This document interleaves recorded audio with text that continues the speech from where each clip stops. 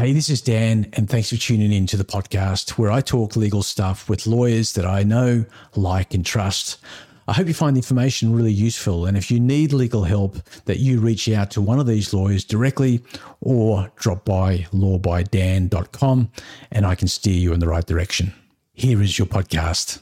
You may have heard of the term spousal maintenance. Well, what is it and how does it apply?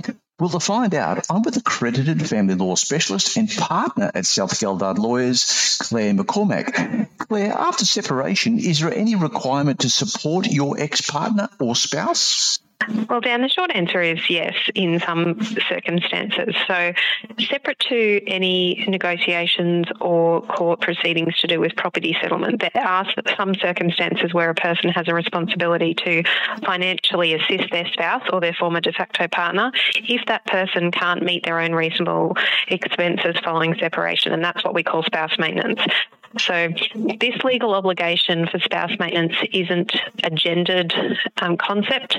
So to be eligible for spouse maintenance, it doesn't matter whether you are the husband or the wife or a party in a same-sex marriage or a de facto relationship.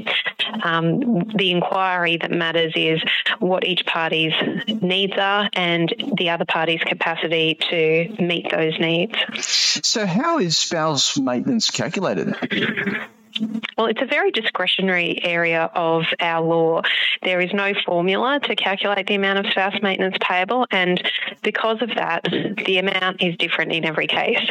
So the amount of financial assistance will depend on the higher income earner's capacity to pay and on the financial needs of the lower income earner or the nil income earner in the relationship.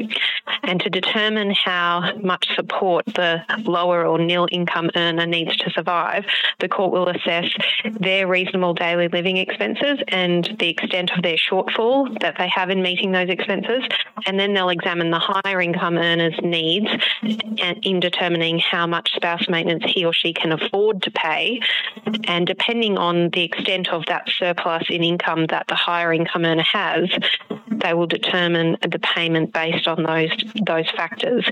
So even if one party has a need and can demonstrate that need by a shortfall in their income and expenses, if the other party doesn't have the capacity to pay, then except for in some very rare circumstances where they might pay a lump sum or transfer some property, and I'll talk about those later, no order would usually be made even though a need arises. And when the court's considering each party's income and expenses and whether they have a shortfall or a surplus, it's not necessary for them to ensure that each party remains in the lifestyle that they've been accustomed to. So what the court is assessing is their reasonable daily living expenses. So does spouse maintenance cover costs for the children, or is that something separate? Spouse maintenance, yeah, it is separate. It's not the same as child support. Child support is to pay the needs of the children, which covers things like school supplies, school tuition, healthcare costs, and the food and clothing pertaining to the children.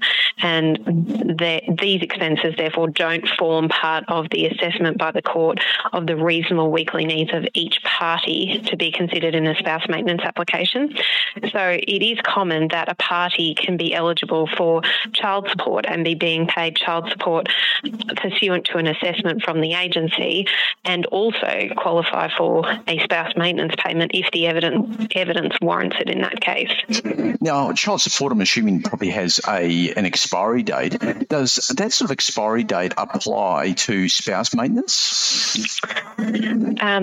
Well, every case is different, and again, it's a discretionary decision by the judge.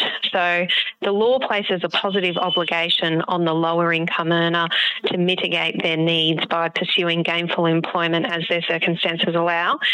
So except for potentially where a parent might have children that are under the age of attending school, they're generally not expected to immediately go out and seek full-time employment. But otherwise, there is an expectation that a party will do so in accordance with what their qualifications and experience are. So in most cases, it is an interim measure, or it's meant to be an interim measure to give the lower or nil income earner the opportunity to try and upskill, find employment, regain their financial footing. But in some cases, these payments may go for an extended period.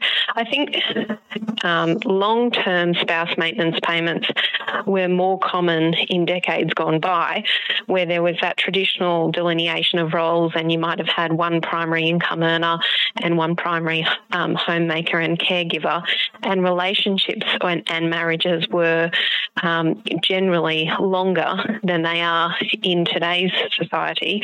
And I guess that traditional delineation of roles is also less common in today's landscape, where we really have seen the rise of the dual income families.